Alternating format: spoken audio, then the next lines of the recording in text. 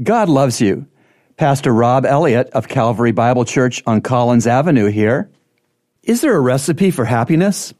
Yes, Jesus gave one in his famous Sermon on the Mount. Here's a part of that recipe.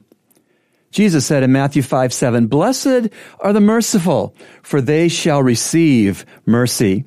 Jesus is saying that you will be blessed and happy if you dispense mercy to others. Mercy is not giving someone the bad which they deserve.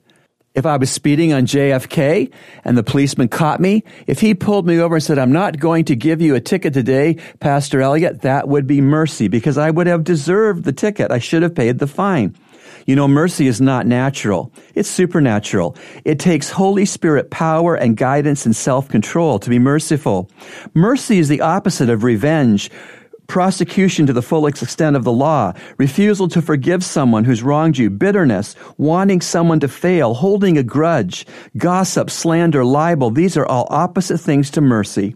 Being merciful is to bear a family resemblance to God. Typically, are you merciful?